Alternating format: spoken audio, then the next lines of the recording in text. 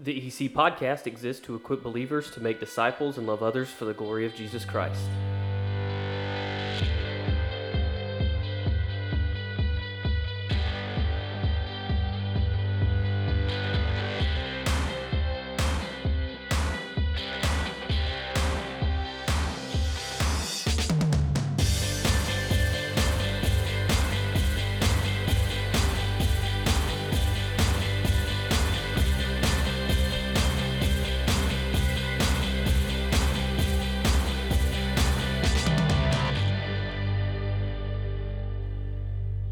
My name is Bobby Payne, and welcome to episode number 11, Forgive Us as We've Forgiven. With me today is Pastor Aaron Case, Pastor Jonathan Mitchell, and Pastor Gary Singleton. Gentlemen, welcome. Hey, welcome. Thank you. Good to be here. Good to be back. We are back. It's been a while. Last time we were together, we had a huge audience. It's kind of quiet in here this time. Yeah, it's just us. It's A little not quieter. as nice. We'll have to pump in the sound. All right, so let's get started on today's topic, and let me just reread the title. It's Forgive Us as We've Forgiven. And so let's start off. What is forgiveness? I think simple definition would be imagine having a great debt, and when it's time for that debt to be paid and you can't, that debt being wiped away as if you have no debt at all. So think of the model prayer, Matthew 6. We pray. Jesus says, "Pray then like this," and in the prayer it says, "Forgive us our debts as we have forgiven our debtors." And so the idea is, you have a great debt that you owe to someone because of something you've done or purchased, and instead of having to pay it, it's wiped away. And we apply that obviously for the Christian with sin. So we have a debt that we owe because of our sin. And when we think about then us forgiving one another, when someone's wronged you, can you look at them and having compassion on them, forgive them, even though what would be owed to them rightfully would be just what punishment it might be, but instead you offer forgiveness. That sounds like such an easy concept, right? If we think about, your home loan or your car loan, you're like, yes, forgive it, please. That would be awesome. But why is forgiveness such a hard concept for us? Sure, because I think we have a warped view of what it means to have justice. We believe many times that whenever someone sins against us, that's the highest the crime goes. But in reality, all sin is against a holy God, first and foremost, before it's any offense to us.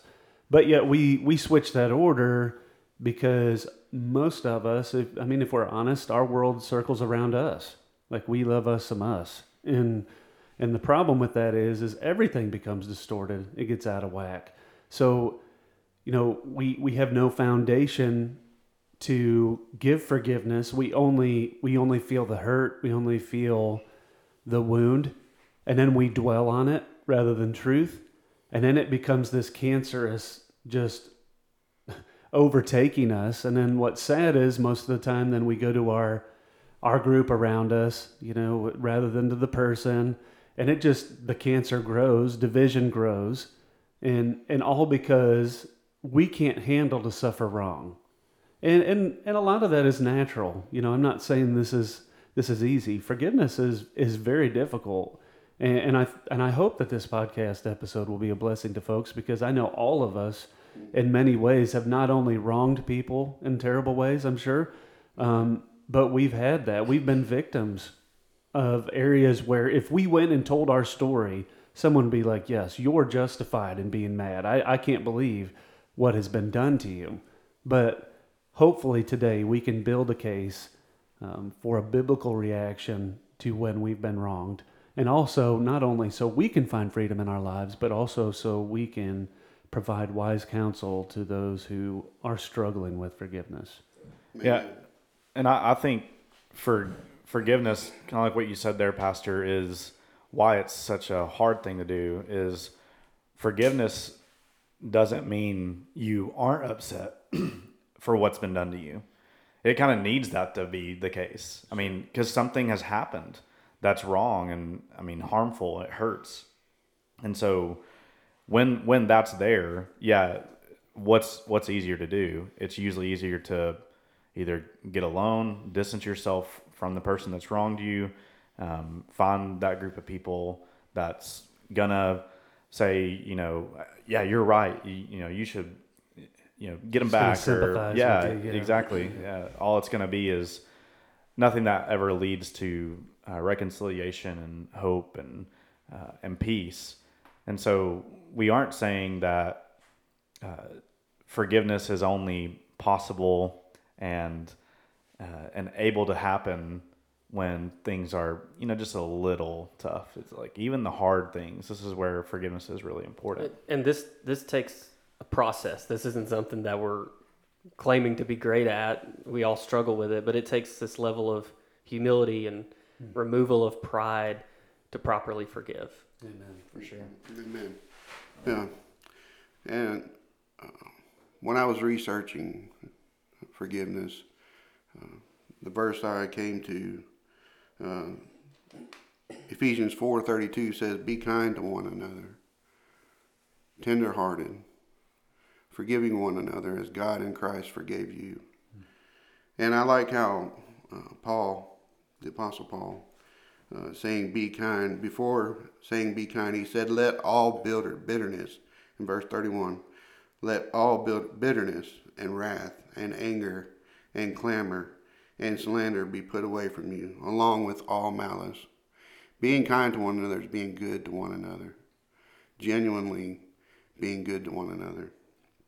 Tender-hearted, I like how he says tender-hearted. It's to me, it's both being humble and empathetic with others. Think about this. God, Jesus Christ, came off of his throne, came to earth as a babe, and humbled himself to be one of us. How can we not humble ourselves if our Lord humbled himself to the point of coming to earth? And empathetic, that means just putting yourself in someone else's shoes. Like, how would you, what would you have done? Have you done that before? And forgiving one another as God in Christ forgave you. That is a heavy statement. To think that we are to forgive each other as God has forgiven us. Think back when you were dead in your sins. The things that you did you didn't even think were wrong. Were absolutely wrong, and putting yourself at odds with the holy God. How can we not then forgive one another if Christ forgave us? Amen. Well, that's normally the basis. Whenever I speak with someone about forgiveness who is struggling with it, even when they have had something absolutely traumatic or wicked done to them, what I always say, the foundation that has helped me is thinking about how all that Christ has done for me. Mm-hmm. If I don't value what Jesus has done for me, and I don't put in place, like if I don't realize how much I needed his forgiveness, then it will be simple for me to be unforgiving in every area of my life. Yeah. But if I have a me-central, just kind of like we started out with, if I have just a me-central life and I feel like I deserve forgiveness, it's something because I chose Jesus has got to do all these things, then I'm going to struggle. And that's what I think we see a lot in the church, a lot of people who should know better. And again, as Bobby said, it's not that all of us won't struggle with it. We will. We're still in our flesh. But the fact of the matter is if we truly value what Jesus Christ has done for us, then that will exude in us and that will come out in all that we do. Yeah, I think specifically when we think about Ephesians 4 there, when we put forgiveness in light of it, there's two things that we need to understand. For one, you've experienced forgiveness. God in Christ Jesus has forgiven you. Amen. That's a powerful truth. I mean, if we really understand who we are, just as Pastor said, if I know the depths of my wickedness, I mean, just go back to Ephesians 2 to understand that. And then to know what God has done to make me alive with Christ and to forgive me, to cleanse me from all unrighteousness, then that's a massive amount of forgiveness. And so then I have to also think, if I withhold forgiveness from someone, I'm essentially saying to them, your offense against me is greater than any of my offense against God. And that's a pretty heavy burden to carry there. I don't think people see that, but that's exactly what you're saying. Yeah. Amen. Yeah, I think if we flip it, I mean, what if God harbored those same feelings of anger towards us when we dishonor Him, but instead He forgave us? You know, we're oftentimes the ones who harbor those feelings, who hold those grudges or whatever, and don't even consider all the terrible things that we've done, and yet Christ died for us. God forgives us. I think we'd be remiss if we didn't just read the model prayer, the Lord's Prayer, because it's telling us in this set of verses to forgive, right? And so I'm just going to read it really quickly. I'm coming out of Matthew chapter 6. I'm going to start in verse 9. It says, "Pray then like this, Our Father in heaven, hallowed be your name. Your kingdom come, your will be done on earth as it is in heaven. Give us this day our daily bread," and here it is, "and forgive us our debts as we also have forgiven our debtors." Now that's going off the assumption that you have forgiven your debtors, right? And so, "and lead us not into temptation, but deliver us from evil." I like what verse 14 and 15 say here also. It says, "For if you forgive others their trespasses, your heavenly Father will also forgive you. But if you do not forgive others their trespasses, neither will your Father forgive your trespasses." Do you care to expound on that a little bit? Yeah, that's pretty huge. And it sounds almost works-based salvation stuff there, right? God will forgive you if you forgive. But if you don't forgive, God won't forgive you. So we're going, wait, so I have to do something in order for... I think what we need to understand is works and salvation do go hand in hand, but you need to understand what precedes this is we can forgive others their trespasses against us because we've first been forgiven, and then it looks ultimately to what's happening. So basically it's saying, what Jesus is saying here is, if you don't forgive, you're displaying that you've never experienced forgiveness, because forgiven people forgive people. That's basically what it's saying. So what we want to see here is that Jesus is showing us that in order for us to pray then like this, we need to understand that forgiveness has already happened to the community praying it.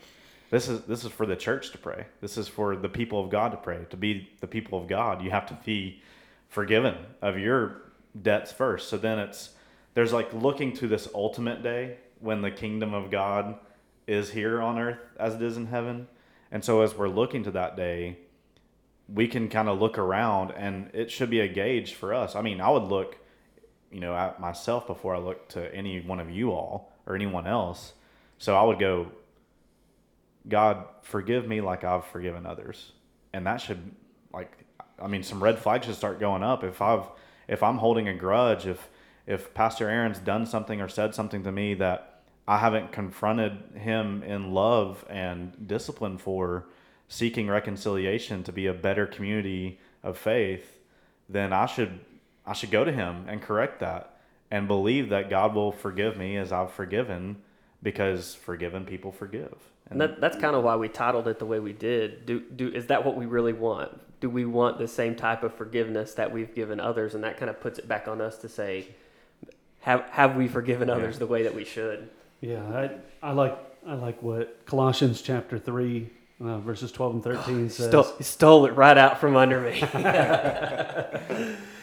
Oh, you can add to this, brother. But it says this: "Put on then as God's chosen ones, holy and beloved, compassionate hearts, kindness, humility, meekness, and patience, bearing with one another, and if one has a complaint against another, forgiving each other, as the Lord has forgiven you, so you also must forgive." So just what Pastor Jonathan said. I mean, if we can say, as Gary said at the beginning, that we were dead in our trespasses and sins, we were lost, we were without hope, and God Almighty comes down and breathes life into us, brings us up to the surface from the bottom of the lake and gives us life and calls us his sons, calls us his daughters. Like, we have an inheritance into the beloved. He sees us as Jesus. Like, and it just, right, we could go on all day of what we have in Christ. And we're going to say, no, what you've done to me is worth holding on to. Then yes, not only should red flags come up, but we should be questioning our relationship with Christ at all. Exactly. Is it just simply something superficial? And again, I hate to beat that horse, but we're going to beat it. It's, you know, if you've simply just felt emotional one time in a church meeting, or you came forward at a camp, but there was no fruit in your life, if you just repeated a prayer because you wanted to escape hell, but there's been no fruit in you, there's no vision to see your need for forgiveness or to give it to others, then you seriously need to seek and look for Christ and understand that you must repent and believe. And then once you have that healing forgiveness, then you're free to forgive others. Yeah, earlier in those verses in Colossians, Paul's talking about putting on a new self, like completely getting rid of your earthly self and seeking things above, which is where Christ is. And so you got to put to death those earthly things. That's how we're going to be able to forgive, is if we actually are continually doing that, pushing away our lust of our flesh and our desires and that anger that we're harboring, so that we can forgive others the way Christ forgives us. I mean, he did all of these things knowing that we were going to dishonor him and fail him, and yet he still came. Amen. Go ahead, Jody. I was just going to say, all this is dependent upon a foundation first. So when we say, like, forgive us as we've forgiven, we know that God's first forgiven.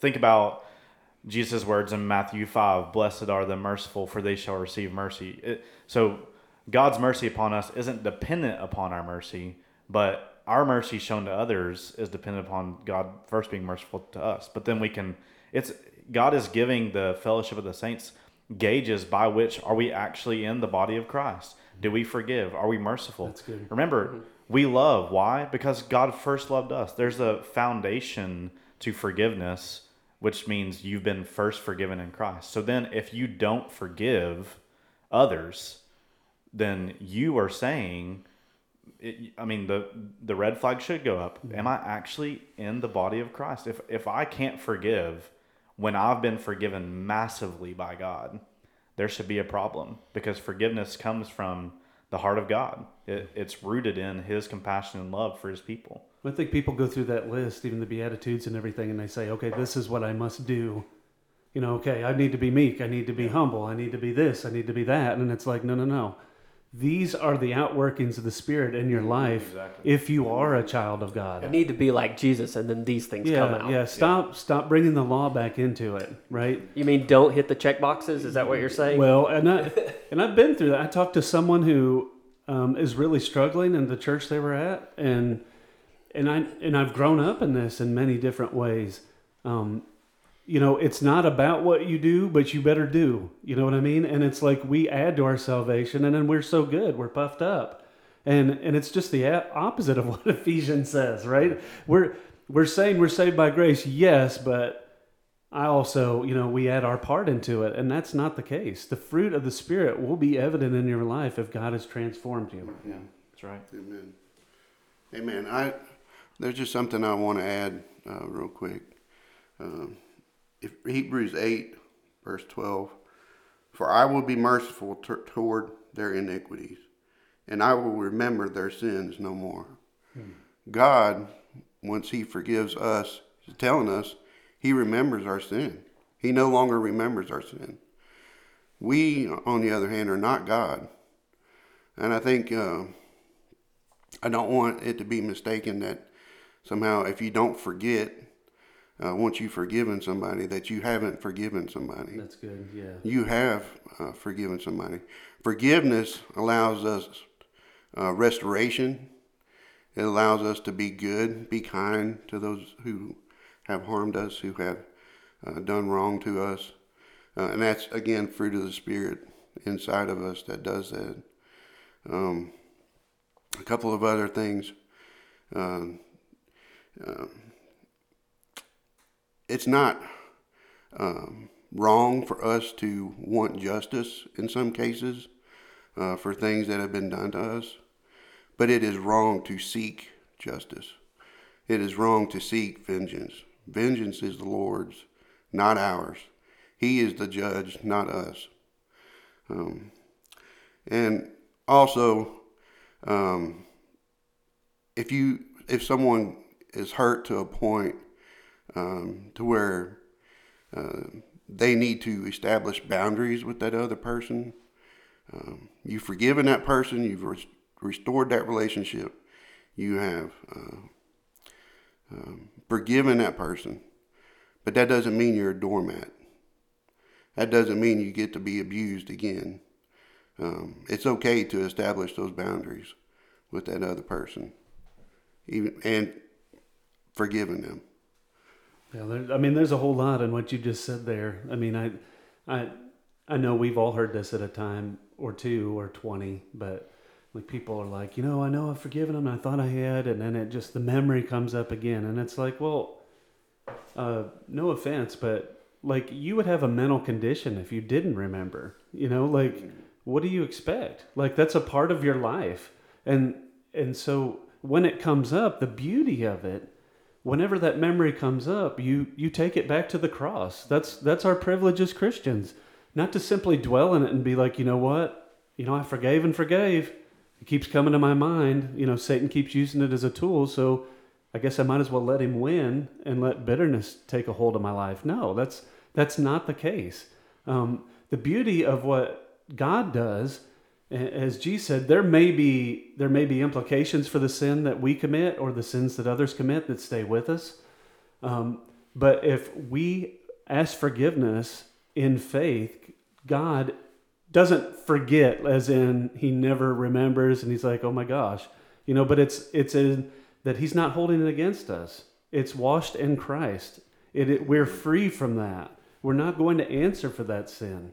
And so that's the beauty of what we have in Jesus. So if we consistently focus on what's been given to us, like child, if you are out there and you are struggling with bitterness, think about what you have in Jesus. Think about what you deserve, where you could be if it wasn't for God's grace in this very moment. Think of the blessings you have. Think of what you've done with the breath that he's given you, and yet he still loves you. Yeah, and scars tell a beautiful story, and that's what it's hard to think about, because I know people in our church have been incredibly wronged by people who are very, very close to them and done some awful things, but scars do tell wonderful stories in the most powerful way. Just think about in eternity, when we are around the throne, we sing about a lamb who's slain. We see a Savior who has scars, and his scars tell us of how massively we've been forgiven. Amen. And so when we think about the wound, I think it was Matt Chandler who preached a whole sermon, powerful sermon. Press the wound. The wound actually tells a little bit of a story, a powerful story of God's grace and forgiveness and redemption. Mm-hmm. And so when those memories come up, I thank God that we have a God who's in control, who tells us that we don't have to be anxious about anything, but in everything, in prayer and with thanksgiving and supplication, make our requests known to him, and he will give us the peace that surpasses all understanding. It's going to guard our hearts and minds in Christ Jesus. Amen. And so when those things come, just as Pastor Aaron said, we continually go to the grace of God, who is always there, ready to forgive us of our trespasses. And we know that he's faithful and just to forgive when we confess our sins to him. And so when those memories arise, go to the wellspring of life that never runs dry. Amen. So as we're kind of wrapping this thing up today, I do want to read a verse here, and then I'll kind of give you guys an opportunity to chime in one last round.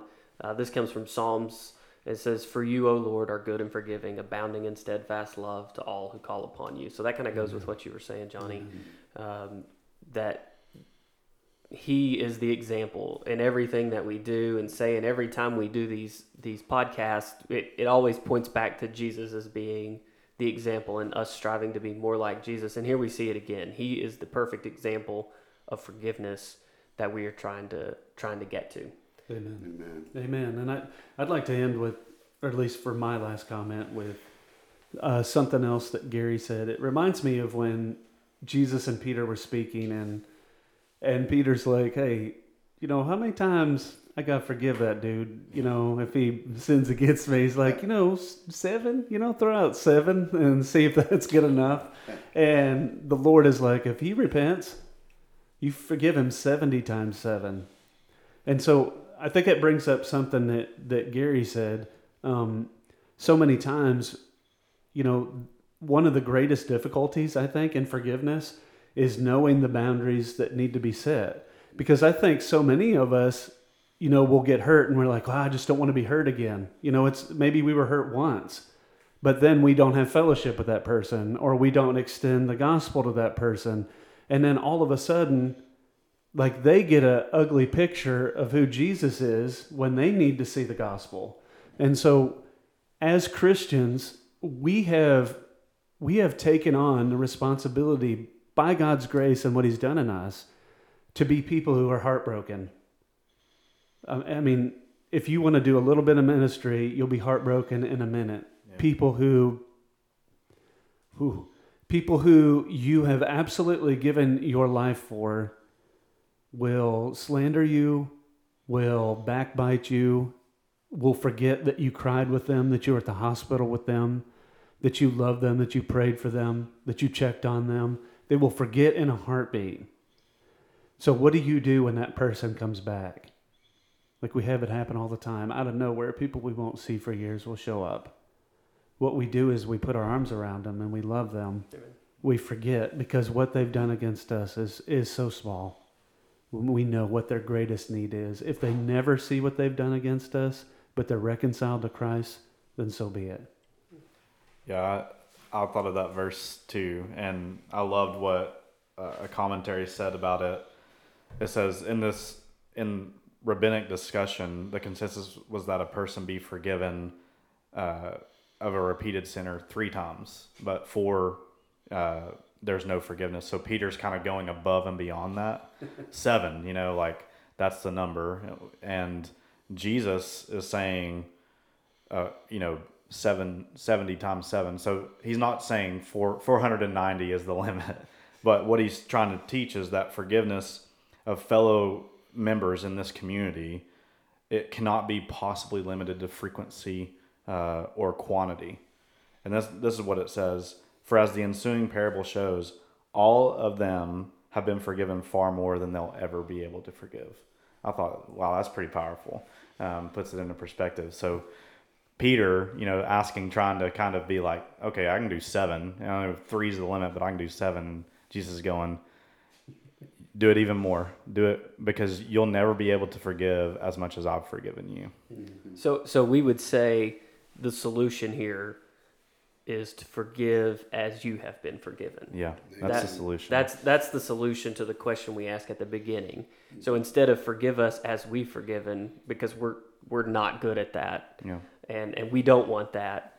Instead, it's forgive as you have been forgiven, as Christ has forgiven you. Remembering that God of this universe has forgiven you, and then you too are to forgive, and that's like Aaron said, fruit of the Spirit. I mean, it's easier said than done in some cases to forgive. But if we remember where we were when we were dead in our sins and the sins we committed against a holy God, we then can be kind, tender-hearted, forgiving one another as God in Christ forgave us. Amen. Guys, thank you for today. Anything else? I think we're good. Yeah. All right, perfect. Pastor Aaron, will you close us in prayer, please? Well, for sure. Dear Heavenly Father, we come to you today thanking you for the forgiveness that we have through your Son, Lord. We thank you for extending us grace when all we deserved was justice. Lord, we may never understand how good you are until we're face to face. But Lord, we pray on this earth that we would value your forgiveness and that we would extend it to others because we are forgiven people. Lord, I pray that wounds are being healed. I pray that those who are out there who are holding on, who maybe can't even take the Lord's Supper because they won't release the trespass that's been against them, may they see what they have in you. Lord, may they value what they have in you. May they look at the cross when they see injustice. And may they understand that there is nothing that can come against us that has not already come against our Lord, that he is not wiped away. Lord, we just thank you for that grace. We thank you that, Lord, as we have been forgiven, as that grace works through us, you will be forgiven to us, Lord, and we will be forgiving people.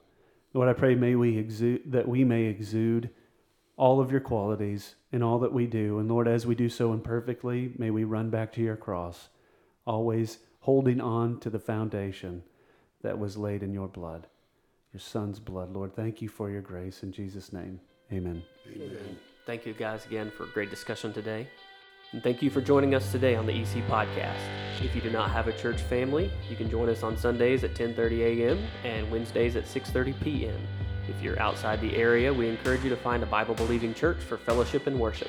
Until next time, God bless.